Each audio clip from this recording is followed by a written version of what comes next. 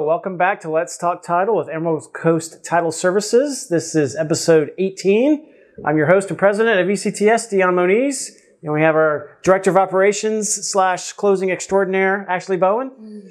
And today we have our special guest, Vice President of ECTS, Nathan Cordell. Yeah, happy to be here. Yeah, welcome to your first podcast. Yeah, it's my first podcast. Happy to be part of the team. A couple months in now, so happy to join to discuss exciting FAR bar contract revision. Yeah, good stuff. So excited to have you. Yep. Nathan's already been an awesome addition to the team. He manages our ECTS crew over in our Center Ridge Beach office. And so that makes me very happy because now I don't have to worry about managing two crews. I can just manage one because Ashley is enough by herself. But so today we're going to go over the new changes for FAR bar that take effect November 1. So depending on when this airs, they may already be in effect. But some really cool changes coming down the pipeline that makes FAR bar even better, in my opinion. And some ways. I might beg some to make it a differ. little harder. Yeah. There's some significant changes though. Yeah, exciting change. Yeah. And it makes me wonder if they're going to update CRISP sometime soon. I wondered that as well. Because now the differences between the two are Drastic. big. Yeah. Even bigger than before. So we'll Maybe see if we'll Chris just get rid follows of suit. CRISP. So that would be nice. All right, well, let's jump on in. So, actually, you're going to cover the first change that's under paragraph 1D for the personal property description. And I think this one's pretty cool. So they're removing the personal property. It's going to be like your appliances, ceiling fans, stuff like that. Typically, it had intercoms on it. They've removed intercoms because that's so 80s. Nobody uses intercoms anymore. Don't use them anymore. But they've added doorbells, thermostats, television mounts, which we needed television mounts for years. Yep. But now that we have these Ring and smart home things, they're including that in the personal property now. So I think that's a good change they needed. It is, because before this, there was always the argument over whether the TV mounts were fixtures and could they take TVs and the mounts, blah, blah, blah. So now it's TV mounts and mounting hardware. It does not include the television still. Right. Which makes sense, right? Because the mount itself is a fixture into the wall. Yeah, it's bolted into the studs. Yeah. So if you remove that, then you leave holes and Nasty painting edges. issues, and Exactly. it looks not great. Yep. But lesson that we always preach when we're doing our classes, if there are big TVs on the wall, figure out whether they're supposed to stay or go with the house and make sure you specify that in the contract. But at least for now, know that the personal property, the default list, is changed for FAR bar. And if your sellers want to take their Ring device with them, you're going to need to exclude it. Yes, exactly. That brings up a great point. Always make sure that your exclusion list or your inclusion list is very detailed and specific. Yeah, so Read the personal property section with your sellers and your buyers. Yep. Let's handle it right now. I was just going to say, if you're on seller side, find out exactly what the seller wants to stay or go. And if you're on buyer side, find out what the buyer expects to stay. And specify. Disclose. Yes, exactly. So paragraph 4, they made a little tweak to the closing date. Ashley, I'll let you cover that one too. Okay, so now it states that the closing of this transaction shall occur when all funds required for closing are received by the closing agent and collected pursuant to the standard, which means it has to be cleared in our account, which is why we typically require a wire transfer for closing funds. This one I'm a little bit worried about because we have a lot of mail away closings in our area. There are banks who will say we can fund on Friday, or we can close on Friday, which is when the buyer's going to sign the mortgage and sign all the closing documents, but we can't fund until Monday when I get the original documents back. And so they don't even send me the lender wire until Monday. So we're closing Friday, funding Monday. This tells us that we can't do that now. It has to be all Got to have money in the account. So closing can't occur until I have that lender. All funds and all documents in escrow. Yep. Yeah. That's right. Makes sense.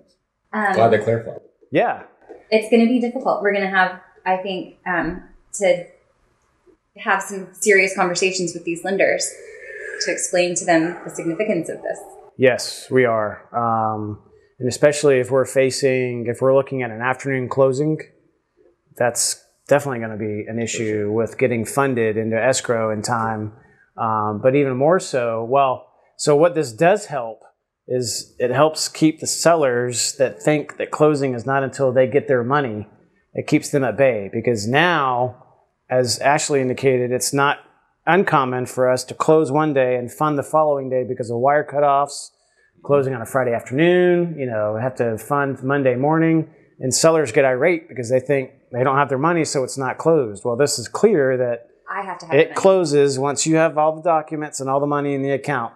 So even if they don't get their money, the seller, until the next morning because of the wire cutoff issues, it's still a closed deal. Let me clarify to everyone. Our wire cutoff times are 4 o'clock. It's pretty late in the day. We really try to get those sellers funded the same day. Really, really try. Yeah. And it's tough, right? Because sometimes certain lenders require funding authorization. Mm-hmm. Right. They don't table fund. So when lenders require funding authorization, that is an extra step in the process that we have to obtain that authorization from the lenders. And if we don't get that, then we can't fund, and we can't pay the sellers, we can't pay agents. So it's tough. Yeah. So it'll be interesting to see how this plays out until the lenders get accustomed to it. So, all right. So the next change is under paragraph 5, which is in regards to when the closing date is subject to that automatic extension for CFPB. Nathan, what you think about that one? Yeah, that's right. So under the current contract, without the changes, there's an automatic 10-day extension of the FAR contract. And that only applies to disclosure requirements according to the CFPB. So that means that if you don't have your CD disclosed by the actual closing date, it can automatically extend up to 10 days. Now the changes shorten that window from 10 to 7 days. So that window gets shortened. So that's a pretty big change. That's been a hot paragraph of the contract over the last several months and couple of years. We have people trying to pull that one.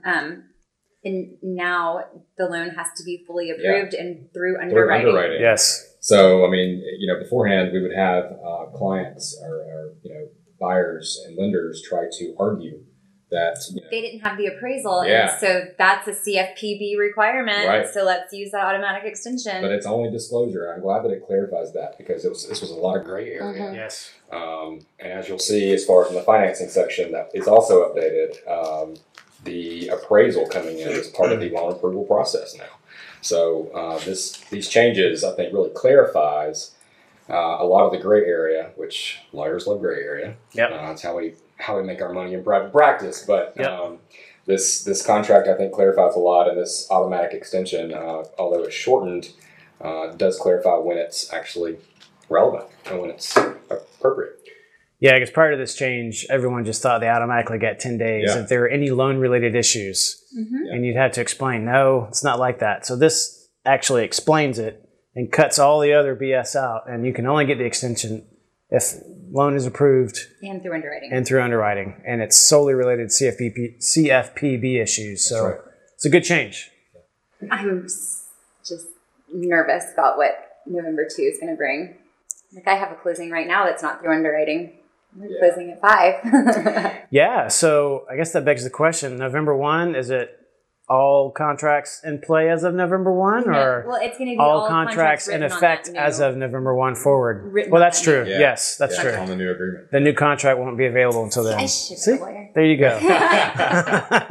It's never too late, Ashley. Oh my gosh. Okay, your turn.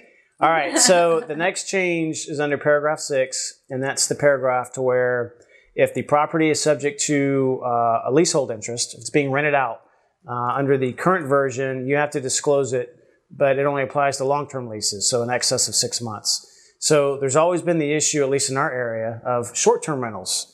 We're a short-term rental heavy area, and so previously, or now, the paragraph doesn't address that. The new paragraph does, and actually specifies that short-term rental interest must also be disclosed. And so they should have gone a step further to talk about what needed to be disclosed under the short-term rental category. But my opinion is anything related to a long-term lease or a management agreement if it's short-term rentals, or your VRBO agreement, anything related to the renting of that property, whether it's long or short-term, that now has to be provided to the buyer. And then the buyer has 5 days to review it. It has to be provided to the buyer within 5 days of the effective date of the contract. And then buyer has 5 days to review it and either decide to proceed with the contract or cancel the contract for whatever reason they want, if it's within that 5 days. So that's important, like I said, especially in our area, I'm since glad there's so that many they short-term added rentals. short-term rental Totally. language Yeah. that needed to happen. Which brings up a good point to always address the book of business Yes. of short-term rentals in the contract. I mean, there are so many issues in a vacation market like Destin and South Walton that people are purchasing these properties as investment properties, and all of a sudden the question becomes, what happens to the rentals upon closing? Do they transfer? Where do they go? The buyers want them. Yeah, the buyers want them. The sellers want want them. to be greedy and want them too. Yep. So you have to, I think you should and have to address those in the contract. You do. Yes, up front when you're Yes. negotiating. Have those conversations up front. Yes, Yeah. for sure.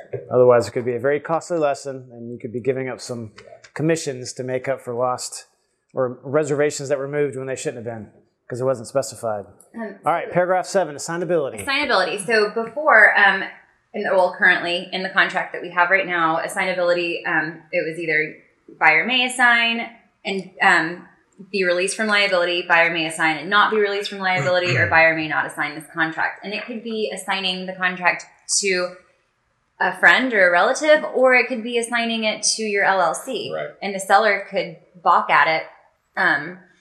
So there was never a default in the contract. It was, if they left it blank, we didn't know what to do.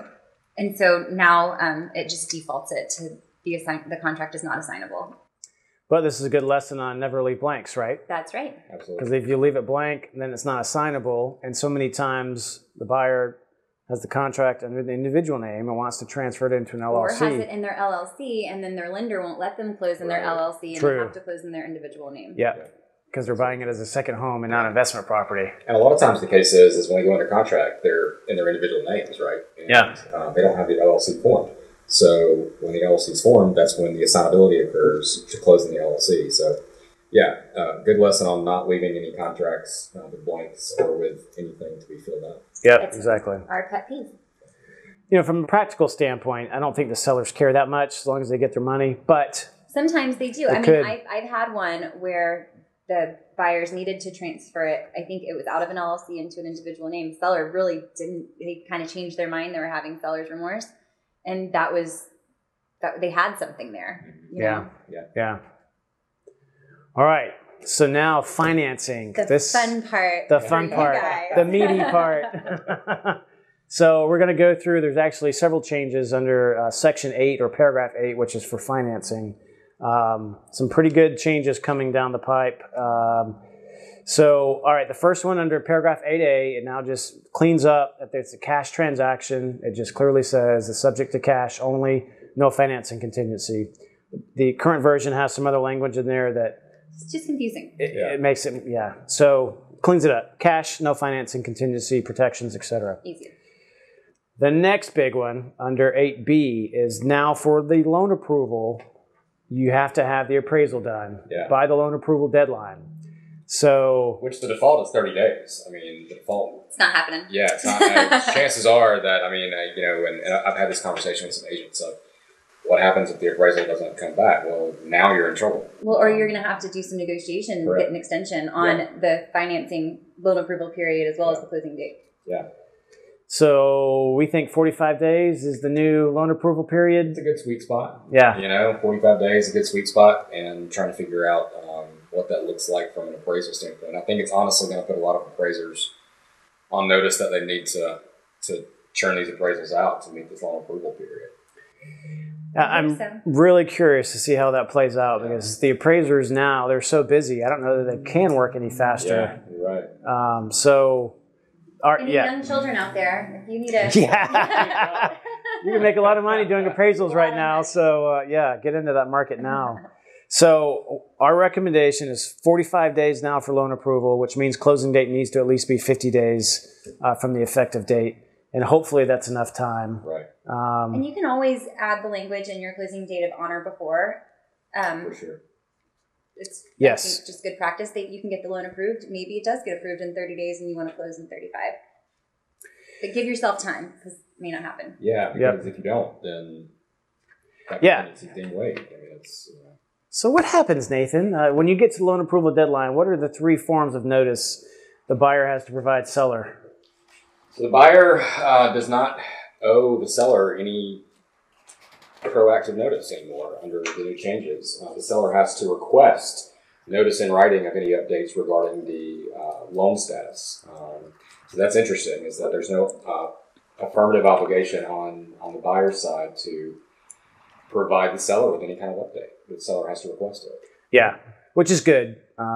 As opposed to being an affirmative obligation on the buyer, it's a reactive obligation. Yeah.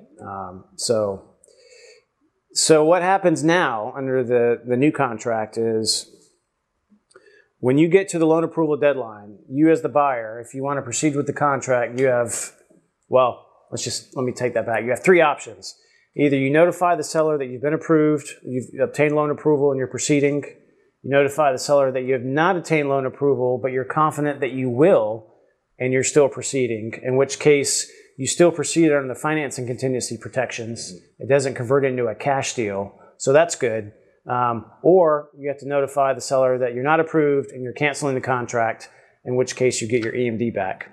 If you don't do any of that, if the buyer is silent and the loan approval period expires, then the seller gets that 3-day window to cancel. And then after that 3-day window is up, then the contract goes hard. And at that point, it becomes a cash transaction on the buyer side. So they lose all the financing contingency protections at that point, and they have to close as if it's a cash deal. Which is different than the way that it currently is. Right. This says it now converts to a cash transaction with no financing contingencies. Clarifies it. Yeah. And there's no out for lowball appraisals. Exactly. Right. Because, right now, that's the only contingency left. You could get loan approval and blow past that deadline, but if it doesn't appraise, the buyer still has an out. Right. Well, now they've stricken that part of the contract, so that's no longer an exception. So pretty important stuff. Yeah, these are some big changes. So definitely, this Section 8, Paragraph 8, it's important to read up on and study for your clients, for sure, as it relates to financing.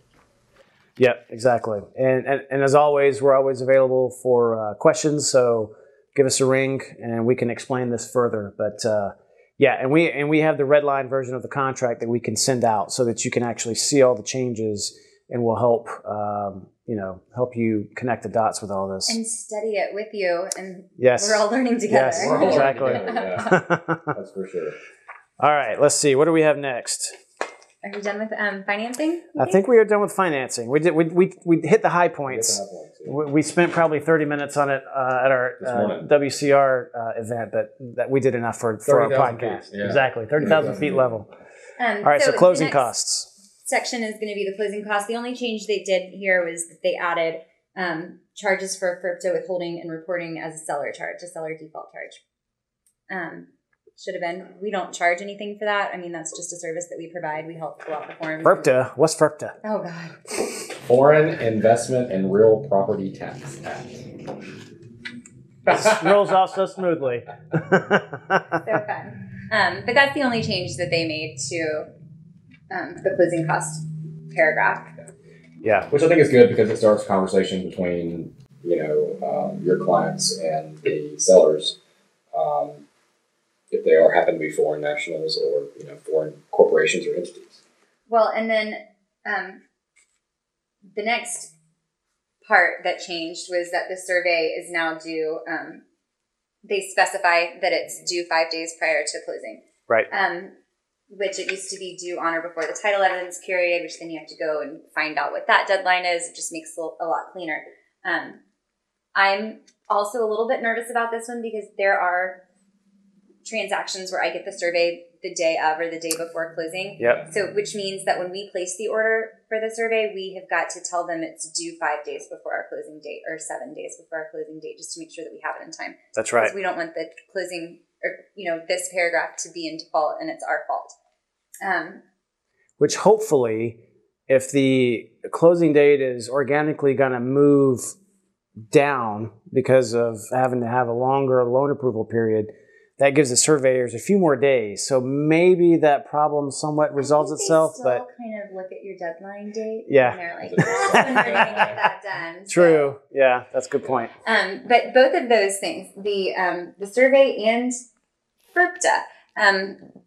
I have this form. It's the Ohio form. Only handle it once. I think it's really important at listing for the listing agent to talk to the seller, find out, is there a survey? Do you have a mortgage on your property? When did you close? If you don't have a survey, there probably is one. Like, call your old title company. Right. Let's try to find it. And then, is the seller a foreign person? Do they have a green card? Find all of that stuff out at listing, and so you know what you're about to get yourself into. Yeah, exactly. All right, so next up, paragraph 12 for the property inspection. Fortunately for our area, because there's so many waterfront properties, they've now added watercraft lifts and related equipment as part of the items that have to be in good working condition or working condition as part of the inspection. So now it falls under the repair limit. If the jet ski lift isn't working, then that falls under the requirement for the seller to repair that up to the repair limit. Expensive repair. Yeah, sure. Absolutely. Sure. And with all the salt air and salt water. Yeah. So that's, suddenly that, default 1.5% of the purchase price could really get used up. Yeah, exactly. That includes watercraft lifts and equipment. Yep, exactly. So good change. Like I said, a lot of waterfront properties, so good protection for the buyer. But if you're on the seller side, you definitely want to make sure you limit that repair limit, because if you just let the default go, then you could end up you're buying a new jet ski lift or boat lift. Yeah. Yeah. Boat lifts. Those are really expensive. So it says watercraft lifts. So all the above. Next change is under paragraph 18F for the calculation of time. I like this one. Yeah, I do too, because in the past there was always some confusion as to when the deadlines were supposed to be calculated in FARBAR. Chris specifically says 5 p.m. of that day.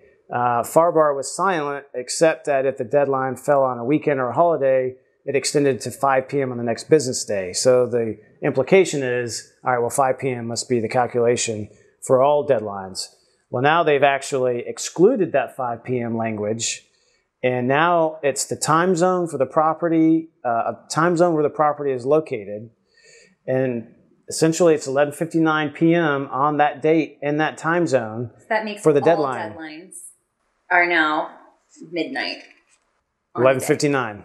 Yeah, midnight is technically the next day. Sorry. Yeah. 11:59.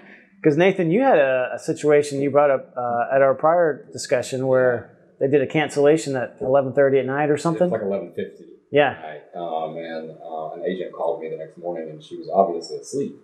And she woke up to this cancellation, release a cancellation request in her email, and it was the last day, last hour of a contingency period, and she wanted to argue that standard business practices dictate that you respond at 5 o'clock or by 5 o'clock in the time zone where the property is located. Unfortunately, I think she lost that argument, but I think this clarifies it that it is indeed 11:59. Yeah, you can't at 5:01. You can't say, "Whew, yeah, we made it." Right. Got to wait till the next morning. Yeah. Exactly. So I'm glad they at least clarified that, because that was some gray area, and now it's not. All right, force majeure. Sounds so French. Yes, and it means act of God. And I've given a lot of contract presentations down here over the last several years, and the last year and a half, I had a question mark beside this term as to whether COVID-19 and the year formerly known as 2020, to channel my the big French dumpster fire that was 2020, whether COVID and the implications of a global pandemic and government shutdowns that were mandated qualify as an act of God or force majeure. And ultimately, it was just unclear. It was gray. And the Florida Bar and the Florida Realtors decided that they would clarify this and include governmental actions and mandates, shutdowns, epidemics, and pandemics, which is interesting.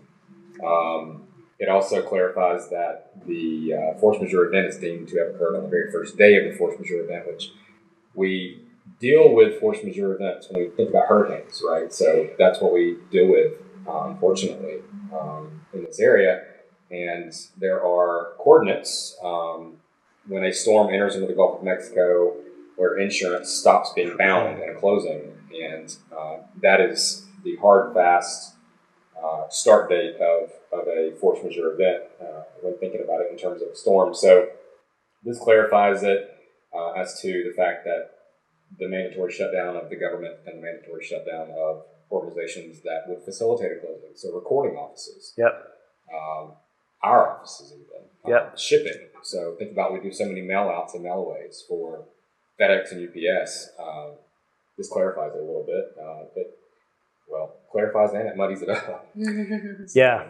I like the civil unrest edition. Yeah, the civil unrest is interesting. I'm curious to see how that gets defined through the courts down the road because, what does that mean exactly? Yeah. Can we riot in the streets because we don't like our president? Is that civil unrest? Is that sufficient to stop the closing? I think you're going to find some arguments. Maybe not in Fort Panhandle. Right. Exactly. All right, so the next change is paragraph 18.0. And so that gets into the forms of notice that are now allowed. No more texting. No more texting. Or Facebook messaging. Or Facebook yeah, Who exactly. Facebook messages? Hey, some weird things. I have clients that Facebook message me. It's the craziest thing. I'm like, can't you just text? But or email? Yeah. Well, email's best, but unfortunately now everyone likes to text. It's just the nature of the beast. But so currently, when a buyer has to give seller notice or vice versa, technically text messaging or any sort of electronic media applies, which gets into social media messages. So come November, they've stricken that out. And now it's only mail, facsimile, or personal delivery or email. Period. So No more texting. No more texting. Well, and I mean, agents, a lot of times when there's disputes and you say, well, did you get it in writing? Yeah, it's on my text message. And like, they do that a lot. And now they're not going to be able to. Right. We're going to really need to beat that into their brains. Yeah, and the reason I think behind it is, I've told people is that you can easily delete texts and you can easily delete instant messages. And oftentimes those aren't retraceable. Emails, you can print and store and save. Obviously, I think it was mentioned this morning that faxes are actually the safest method of transmission of documents these days. Wiring instructions and payoffs and things like that. But you know what? It's going to be a comeback of fax machines. A lot of fax goes through our email. Yeah, eFax. Yeah. So it's like... So you wonder, is it still secure like a fax secure, if it's coming through email? Unless it's printed out the old-fashioned printer. Yeah. The old thermal paper that curls up when it drops out? Yeah. We need to get a fax machine. Well, we might have to. We might be going back to the days where the wiring instructions are sent via fax, to be safe. So anyway. No more social media messages. No more social media messages. Messaging negotiations. Because here's where it will bite the buyer.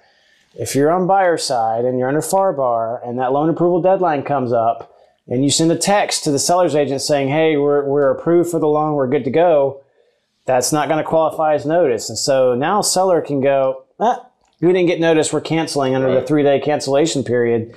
And now seller's going to the higher offer and buyer's stuck. And now maybe buyer's looking to the buyer's agent for liability because proper notice wasn't given. Right. So no more texting. Email. Yes, exactly. Absolutely. All right, and Ashley, one of your favorites, the changes to the FHA VA rider. I'm so excited about this one because so many times, and we do a lot of VA loans over here because we're surrounded by military bases. And thank you for your service. Yes, thank you. A lot of times sellers will get the settlement statement and it'll show the buyer's underwriting fees, WGO inspection, doc prep fees that are all fees given by the buyer's lender but charged to the seller because that VA rider states that the seller has to pay for all of those things.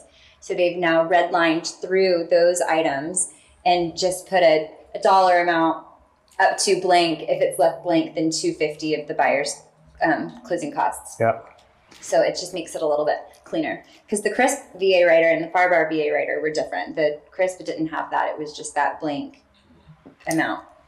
And I think from a practical standpoint, that just looks like a credit, on the settlement statement. Right. Not these line item fees that all of a sudden the buyer is then coming back and saying, why am I paying this? Or the seller, why am I paying this on behalf of the buyer?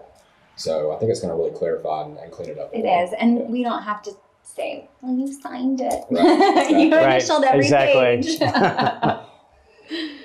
Well, that's going to do it for the changes. That was good. So overall, you were kind of wishy-washy in the beginning. You still don't like some of them? I'm worried more. I'm worried Yeah. about that appraisal thing. That's a big one. Yeah. The survey. Worried about our clients and their text messaging. Yeah. So it's just going to depend on us to properly educate our clients. That's right. So And that's what we love to do. So yeah, we're happy to come in and do an in-house presentation and get into more depth on this. So reach out to us, let us know. Contact us through any of our social media outlets, which will be somewhere on the bottom of your screen. smash the like button. Smash that like button. And And Nathan, yes. to our Yeah. podcast. Yeah. Excited about it. Excited about it. Debut. It was. You're a pro now. That's it. I'm a pro. You did a great job. All right. Well, I think that's going to do it for today. Some good stuff that we covered. So for anyone watching, in case you dozed off halfway through, 4 of the main points we want to drive home, they're going to flash across your screen, are pay attention to the personal property list, what stays, what goes with the property. Stay on top of the lenders because now loan approval has to include appraisal. No texting notices. Don't text and drive. Don't text Facebook notices. messaging. No Facebook messaging. Or Snapchat. Email. Or Snapchat. And then fourth, deadlines in at 11:59 p.m. in the time zone where the property is located. So, Good. all right. Well, Ashley, thank you as always. Nathan, thank you. Absolutely. We'll definitely be having you back. Sure thing. So, Great first podcast. yeah, Loving it. pass the test. That's it. A plus. Yeah, A++. I think we can have him back. I think so too. You earned his keep. All right. Well, thanks everyone. Again, if you need us to come in and explain this in more detail, let us know. We'd be happy to come do that. And if you have any drop a comment, push the like button. smash that like button, like all of our social media pages. And we'll see you next time. Sayonara. Bye.